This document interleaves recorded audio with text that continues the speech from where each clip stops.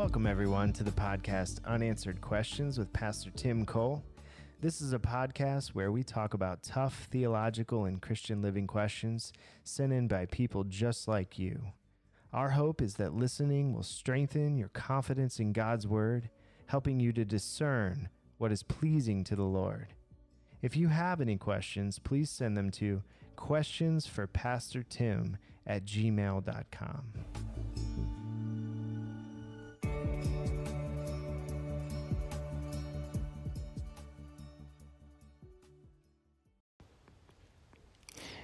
Thanks for joining us for another episode of Unanswered Questions with Pastor Tim Cole.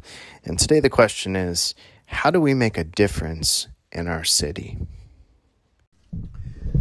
The question is rather relevant in view of the election that is looming on our horizon in the immediate future. It's a national election, but there's some election going on at many different levels, state and local and community. And because it is close hand to an election, people's expectations are high. The country expects, for example, if they vote for one candidate, that things will begin to change. Things will begin to happen, and their cities, their states, and their nations will somehow get better. People view political candidates as their saviors, as a way to make a difference in a hurting world, a broken world, a divided world, a polarized nation. And if you speak to someone who's seen a preponderance of elections, say, 20 elections over the years, they will, I think, almost in unison say that people's expectations are way too high for the ballot box. The way to change a city, the way to change people's lives in a community, in a neighborhood, is not through the ballot box. Not say don't vote. No, that is our responsibility. It's a privilege. Other people don't get to vote. And in this Republican form of a democracy, we send representatives to various places of leadership, whether it's to a judge's bench, a mayor's lectern, or the office of the governor, or the office of the senator, or a representative, or in the White House. But what I'd like to suggest here is something for your consideration from the Gospel by Mark, chapter 1.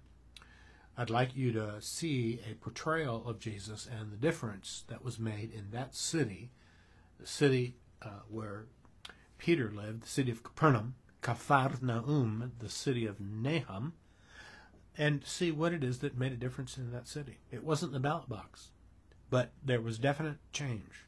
And people's lives were improved, and everybody came out much, much better as a result of some unusual steps that were taken.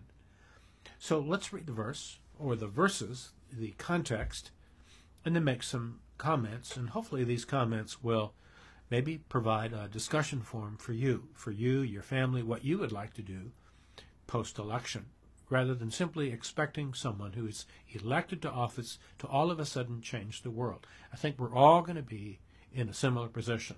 Whoever is in the White House is not going to make a whole lot of difference to the way people live their lives in this city, their states of sorrow, of grief, of misery, of debilitation. People's lives don't get better because of the ballot box. So here we go. Mark's Gospel, chapter 1, and verse 21. This is James, or Jacob, the son of Zebedee, and his brother John, after they'd been called by Jesus to follow him, did so, and they went to Capernaum. And when the Sabbath came, Jesus went into the synagogue and began to teach, which was his normal posture, as was the Apostle Paul. And the people were amazed at his teaching, because he taught him as one who had authority, not as the scribes, that is, not as the legal representatives in their land, the teachers of the law. And just then a man in their synagogue who was possessed by an evil spirit, that is, he was demonized, cried out, "What do you want to do with us, Jesus of Nazareth? Have you come to destroy us? I know who you are, the Holy One of God." And he said sternly, "Be quiet." come out of him. The spirit that was evil shook the man, came out of him with a shriek. And so the people were amazed. They asked each other, "What's this?" Not only new teaching, but with authority. He even gives orders, commands to spirits who are evil, and they obey him. So right now we have an introduction to the paragraph that I want to read in just a moment. It shows what happens when Jesus comes into a city. People bound up by evil habits and evil dispositions, evil spirits, are freed up. And the news about him, according to verse 28, spread quickly over the whole region. And when they left the synagogue, they went with Jacob and John to the home of Simon and Andrew. Simon and Andrew are brothers. And Jesus enters the house, and he discovers that Simon's mother-in-law, yes, Simon Peter, was married. That is the testimony of the entire Gospels, as well as the epistles, that Peter was married. And his mother-in-law was in bed with a fever. And they naturally told Jesus about her. They'd just seen Jesus operating in the synagogue, and now they want Jesus' influence to come upon her. So he went to her, took her hand, raised her up, and immediately the fever left her, which is unusual. Those of you who've had a fever know that it does not leave you immediately. Usually there's a time of rehabilitation and recuperation where you regain your strength slowly. But here it says she immediately got up and began to serve them. That's unusual. She is the first person in the Gospel of Mark to serve anybody. The word serving is never associated with any of Jesus' disciples. It's always with women. And the tense of this particular verb is an imperfect tense. It describes not only what she began to do, but describes what she did as a rule. She was touched by Jesus, she was healed by Jesus, and in response, it was her disposition to begin to wait on people. We're not told exactly what that is, but other women in the Gospel of Mark are depicted as the same. They serve him. The only man, of course, that's depicted as serving in the Gospel is Jesus. Son of Man did not come to be served, but to serve and to give his life as a ransom. That evening, though, verse 32, after sunset, it's the Sabbath, and as soon as the Sabbath is over with, down about 6 o'clock, people now, because they are under the Jewish law that you cannot walk over a half a mile on the Sabbath, when the sun set, that means it's no longer the Sabbath, it's now the first day of the week, even though it's still in the evening. The people brought to Jesus all the sick and the demonized. The whole town. This is Capernaum. This is the city of Capernaum on the northwest shore of the Sea of Galilee, a fishing village, a fishing town. The whole town gathered at the door. And Jesus healed many who had various diseases. He drove out or expelled many demons, but he wouldn't let the demons speak because they knew who he was.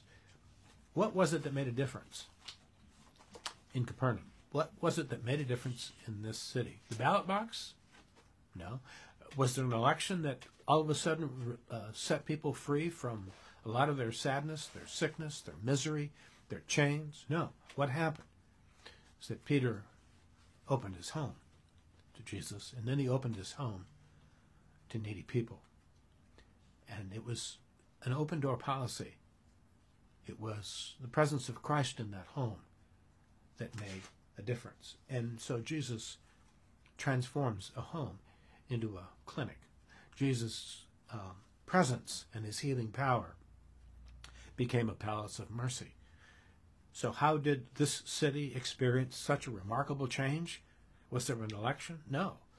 What happened is that this home had a door that was open, and the city was welcome to come. How inconvenient it may have been to Peter to have all these people gathered at his doorstep. I mean, his mother had just been sick. They'd been taking care of her. Now she's healed. She begins to wait. And instead of people being shooed away, to let them go and do what they want to do, the whole town gathers at the door. Jesus welcomes them. Peter's family welcomes them. And Jesus begins a ministry at the door of his home. It's a short passage, but it has huge ideas. It's a small paragraph, but it has gigantic ideas to consider for you. You want to make a difference in the world. We all do, don't we? We all want to do something with our life. Really, there's nothing better than meeting someone on a regular basis over a bowl of soup or with a sandwich, or at your home and dealing with people one-on-one, one-on-two, and in small groups. You want to make a difference in the year 2021? You want to make a difference this fall and in the fall of the year 2020? Then do what Jesus did. Open your home up. Open the door up to people who are needy, to people who are in bad straits, to people who are bound up with addictions, to people who need help, who need counsel, who need encouragement. You'll not see a whole lot of difference made in big groups. There was no stage here. There was no bright lights. This was unpretentious. It was simple. It was down home. It was loving. It was free of pretension. It was simple. It didn't cost a dime. We didn't have to rent a smoke machine. It was simply in a person's home with an open door with the presence of Christ. You can do the same. You know of people who need help? Invite them over. I realized with COVID-19, there are some considerations that we must think through.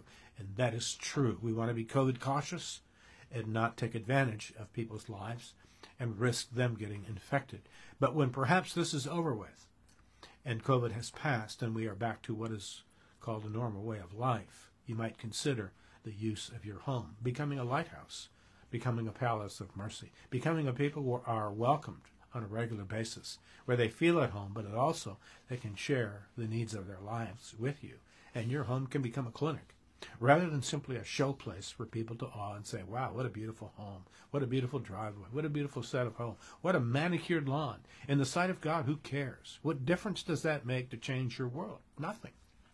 But it seems like that's the standard way for churches and church people, is that they go to a big meeting and think that God's going to change the world through that big meeting. It won't. It will do virtually nothing.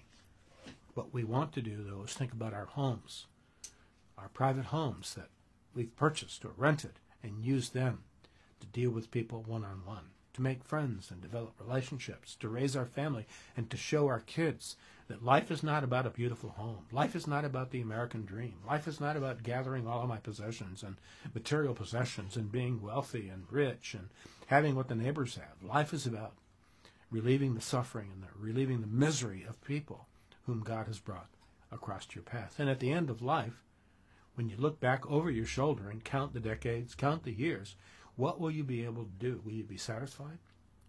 Will you be satisfied with all your toys? I think not. But you can be. Look back at the legacy that you may have left of pouring your life into people. And it all begins with your hand on that doorknob, opening up and welcome people in. That's the first step. That's the step Jesus took, that Peter took, and it worked. And the whole town was changed, healed, freed from the misery of bondage, of sickness, of debilitating diseases. What a difference it made when one man and a family opened up a door. And I tell you what, Peter's mom-in-law, she sure came in handy being strengthened. She could take care of those people as well as the rest of the family. Think about that. Talk about it with your family. Pray about it. You want to make a difference in your life? Sure you do. This is a way that Jesus says you can make a verifiable, empirical difference in people's lives. It's a great thing to think about at the end of your life, of the people's lives that you've touched individually, one-on-one, one-on-two, and one-on-three. They'll never forget you. Thanks for listening. Appreciate you tuning in for this another episode of Unanswered Questions.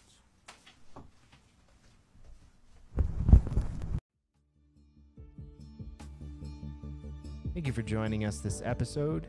And remember to send all your questions to questionsforpastortim@gmail.com.